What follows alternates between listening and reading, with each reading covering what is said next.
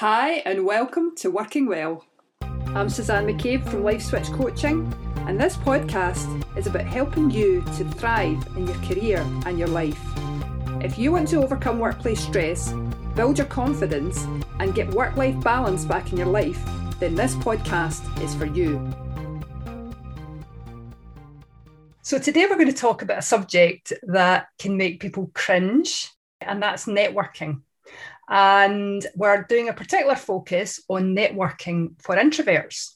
I've got the absolute pleasure of interviewing Mark Herschberg today for his insight on this topic. And Mark wrote a book called The Career Toolkit: Essential Skills for Success That No One Taught You. Mark, very pleased to meet you.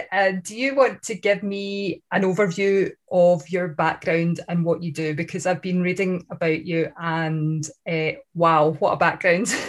Thanks for having me on the show today, and thank you for that lovely compliment.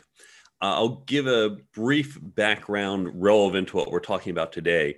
I came out of MIT in the 1990s with a couple degrees in computer science and physics, and I started my career as a software engineer. I realized early on I wanted to become a CTO, a Chief Technology Officer.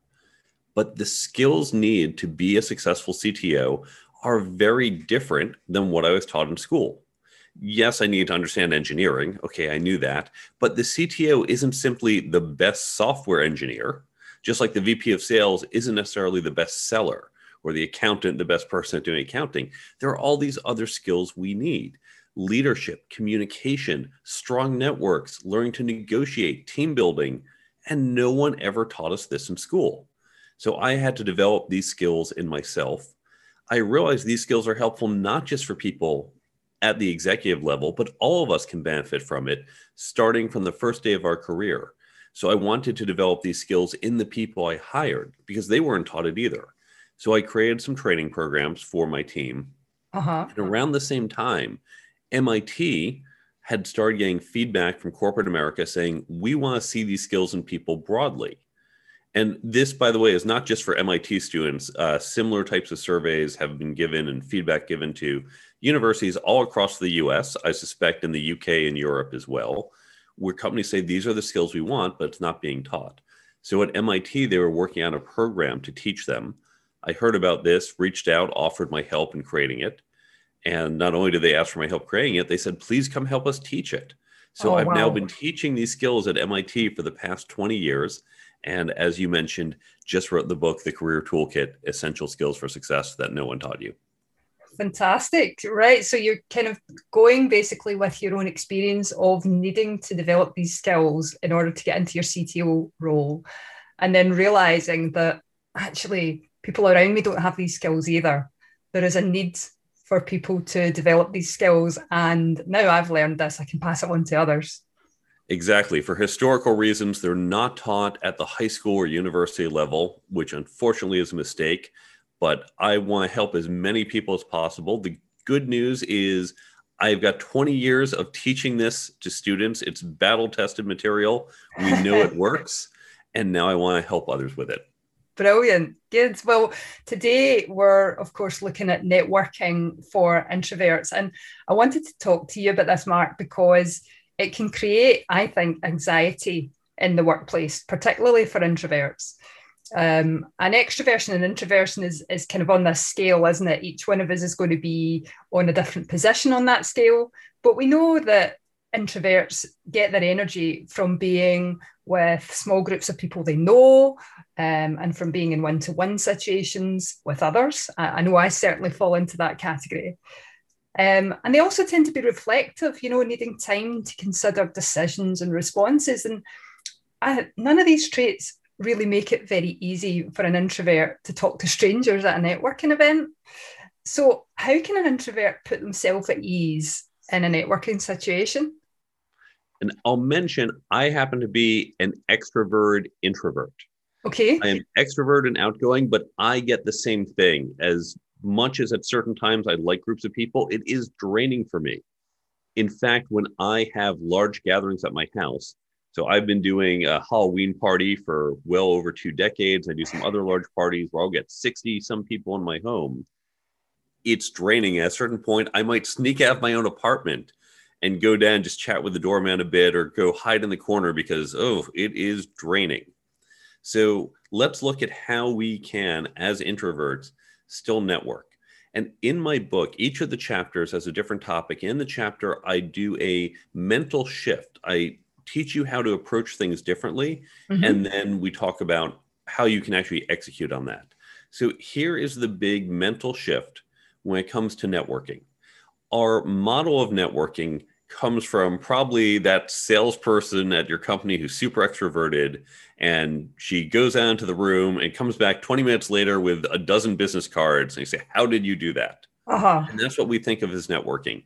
That is not networking. That's one tiny part of networking.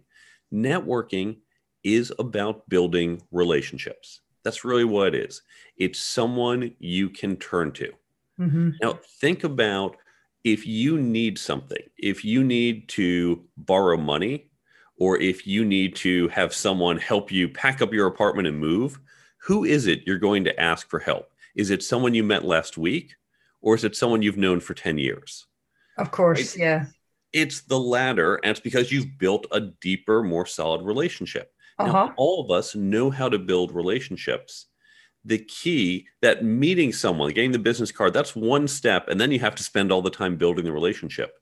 As introverts, it takes just as much time for us to build the relationship as it does for the extrovert. The only thing the extroverts do where they might be a little better or faster than we are is that initial collecting business cards.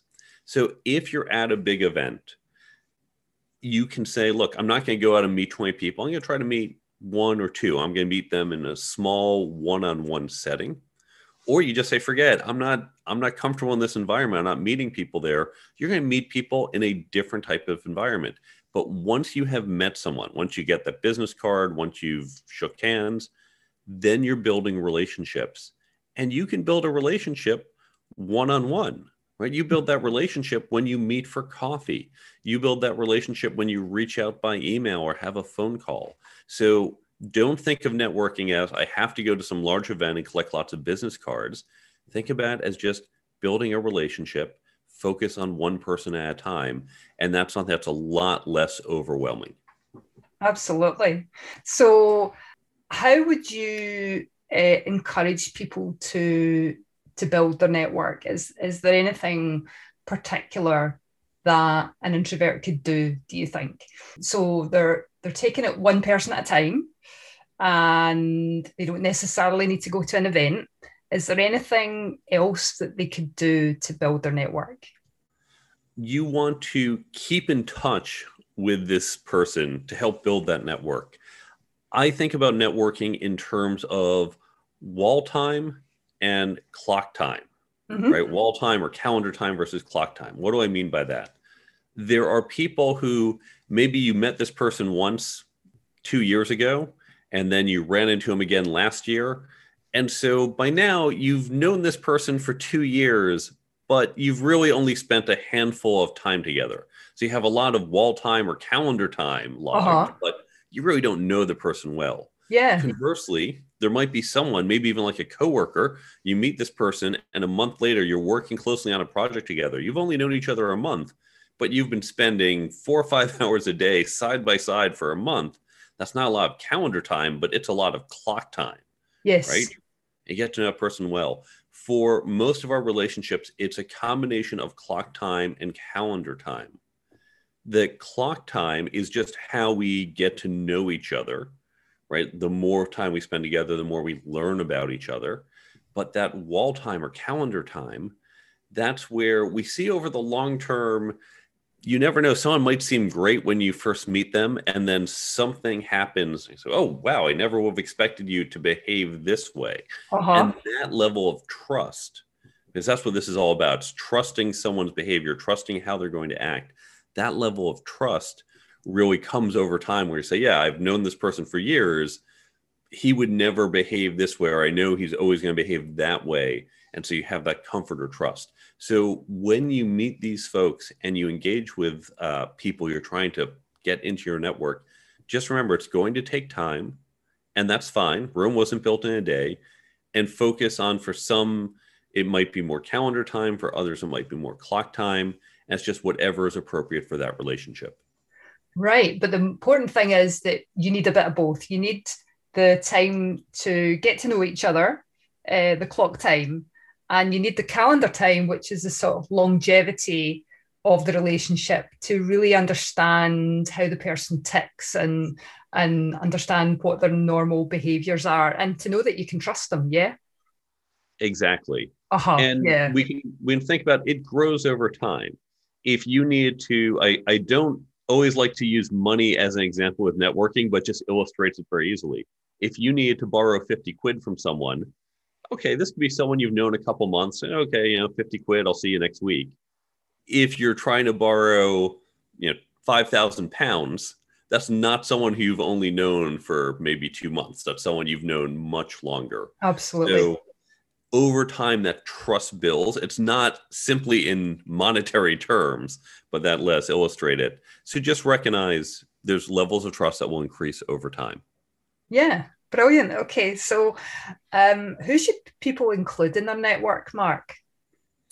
A common mistake is to think, well, I work in healthcare, so I just need to meet other healthcare people. Or I work in IT, so I only need IT people.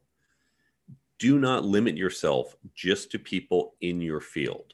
Mm-hmm. You want to build a broad network. Now, certainly do meet people in your field because they are the ones most likely to have knowledge, connections, and opportunities you need, but go broad. First, it's just going to expand your overall set of knowledge.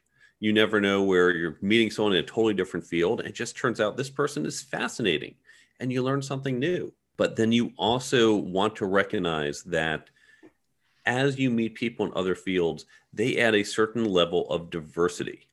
So the example I use in my book, I went to MIT and I know a whole bunch of people from MIT in the 90s. If I add one other person to my network from MIT in the 90s, chances are that person isn't bringing a lot of diversity because they're connected to all these other MIT folks that I'm really already connected to. Sure. On the other hand, just last night, I was talking to a friend of mine who's a minister. Now, it turns out MIT, we don't produce a lot of ministers. No surprise there, right? I don't know a lot of clergy in general, and certainly not from MIT. But I met this guy. He went to Yale Divinity School.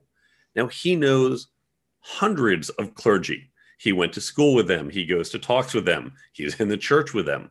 He knows far more clergy than I will probably ever meet. If I ever need access to clergy, he's the guy I can turn to, and he can introduce me to all sorts of clergy that I otherwise never would have met or had access to. Mm-hmm. Likewise, not a lot of IT folks, not a lot of tech startup folks at Yale Divinity School. And I bring that diversity to him. So as we build our networks, think about people from very different fields because they're going to expand your network and bring a level of diversity you don't otherwise get just by focusing on your own discipline. Absolutely. I've actually really woken up to that very recently because I've joined an online networking group that allows you to connect with people who have, it might be similar interests or it might be different interests, but you can look at their goals and compare them with your own goals for networking and decide whether you want to meet them or not. And then it sets up a meeting for you where you can meet online just as we are just now. And the great thing about it is that I'm able to meet people who are not necessarily in my industry. And I've got so sucked into, I'm a sole trader. I have to do everything myself from home. I'm currently developing an app and I've got sucked into this and taken my eye off the fact that actually it's really important to nurture wider connections, And I'm quite a details person. And what I'm reminding myself of is the need to make those connections and look bigger picture, and that's what networking is all about. So it's really interesting to speak to people in different industries. So Mark, I was looking at your app this morning, actually. You've got a career toolkit app that's available on the App Store and on Google Play as well.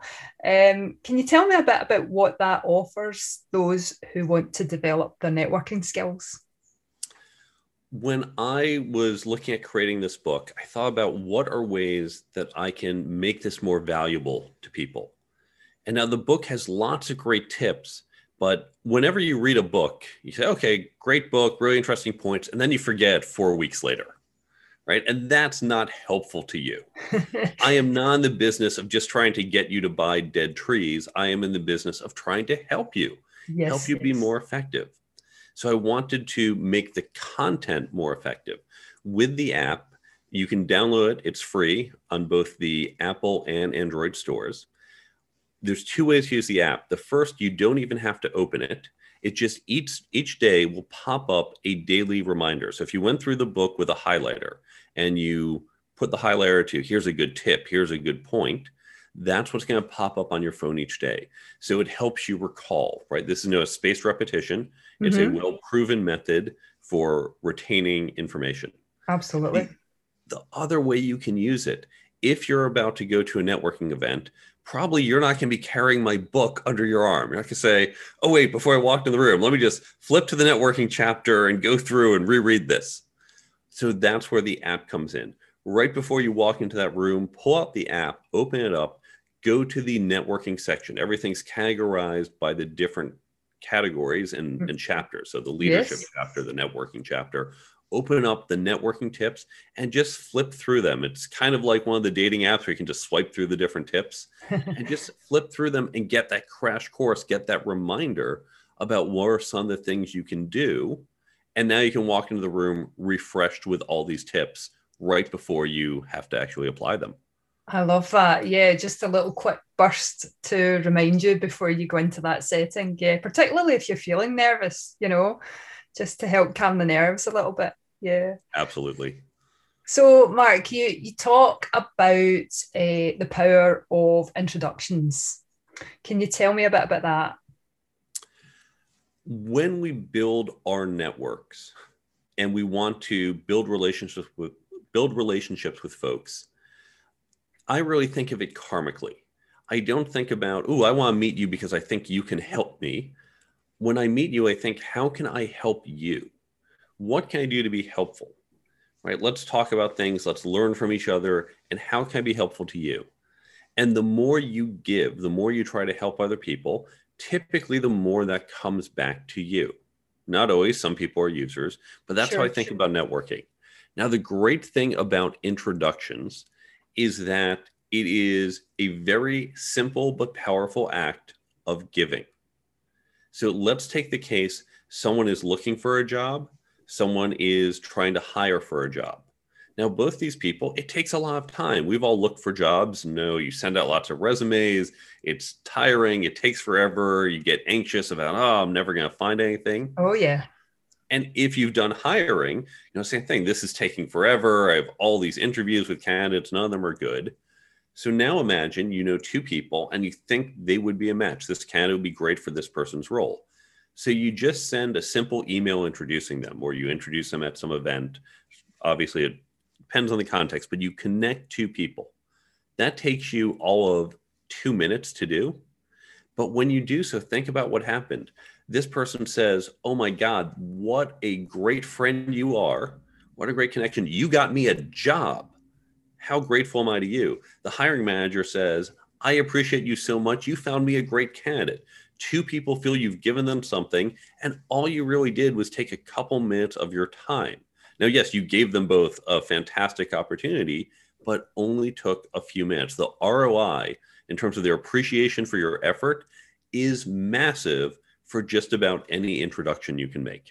Yeah, absolutely. It's such a small thing to do, but a big payoff for the people around you. Yeah. So, what would you recommend in terms of how people should introduce other people to their network? Unfortunately, a lot of people make the mistake of just saying, we'll do an email example. They'll say, oh, Bob, Alice, you guys should meet. Like, okay, so I get this email and you're thinking, okay, who, why? Like, I guess I will because I trust you to say, this person's worth my time, but it's not a lot of context.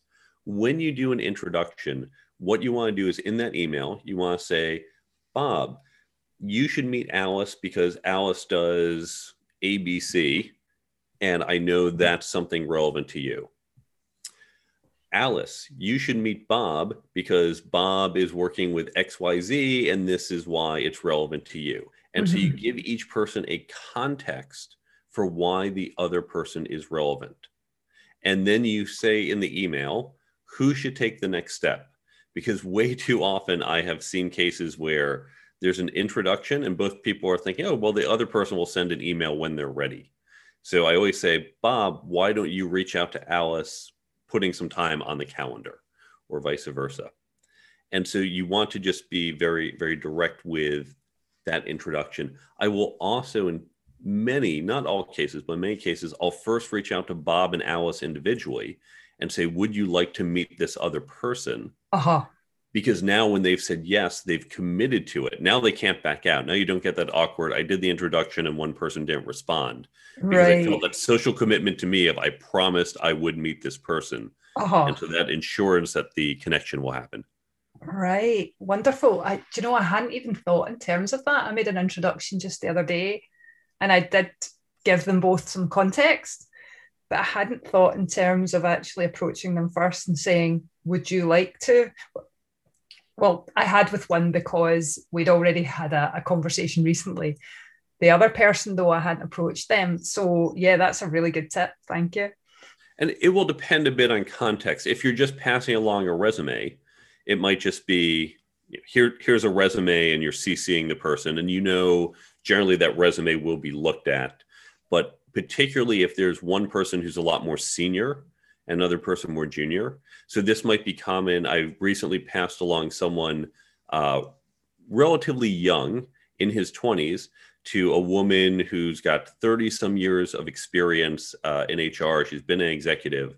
And so instead of just saying, oh, I hope you two connect, I reached out to her and said, do you have time? Is it okay to connect you to this person? I think you'd be a real help to him. I think he'd be an interesting person for you to meet. And she said, yes. So this way I wasn't wasting her time, because she might have said, no, I'm too busy, or that's not someone I can really invest time with today. So especially when there's an asymmetry, it also makes sense to do that check. Yeah, and it's respectful of the person's time and circumstances, isn't it, by checking in with them first? Yeah, yes. Absolutely. Well, Mark, it's been great to get your expertise on this today. I've really appreciated it. I particularly liked what you were saying about the diversity that comes when you network with other people from other industries, and the importance of building the relationship over time. And absolutely, that's the way that trust develops, from just those repeated interactions that take place over a period of time. So listen, before we head off, can you tell us where we can find you, please? You can go to my website, thecareertoolkitbook.com. On the website, you can learn more about the book, including where to buy it, all the places you'd expect. You can also get in touch with me. You can download the free app from Apple or Android stores. It's linked from the website. There's a full resources page with links to other free online resources, great other books that you can find helpful, including some books on networking and other resources. And then, of course, you can just learn more about me and what I cover in the book. And all of that is on the website at thecareertoolkitbook.com. Thanks very much, Mark. It's a really good website, actually. And I was looking at some of the resources today, like the links to Myers-Briggs and, those sort of ways of kind of categorizing personality, which I find really interesting. It's quite a collection you've got there. Thank you. So listen, Mark, thanks very much for taking the time to talk us through networking for introverts. And I look forward to seeing what happens with you next. Maybe, I don't know, another book or something like that. I'm looking at a few other potential books as a second act. Oh, brilliant. Good stuff. Well, listen, you take care, and thanks very much for your time today, Mark. Thanks for having me on. No problem. If you'd like to know more about what I do here at LifeSwitch Coaching, then you can go to my website at www.lifeswitchcoaching.com, or you can email me at suzanne@lifeswitchcoaching.com. That's SUSANNE@lifeswitchcoaching.com. Thanks very much for listening, and take care.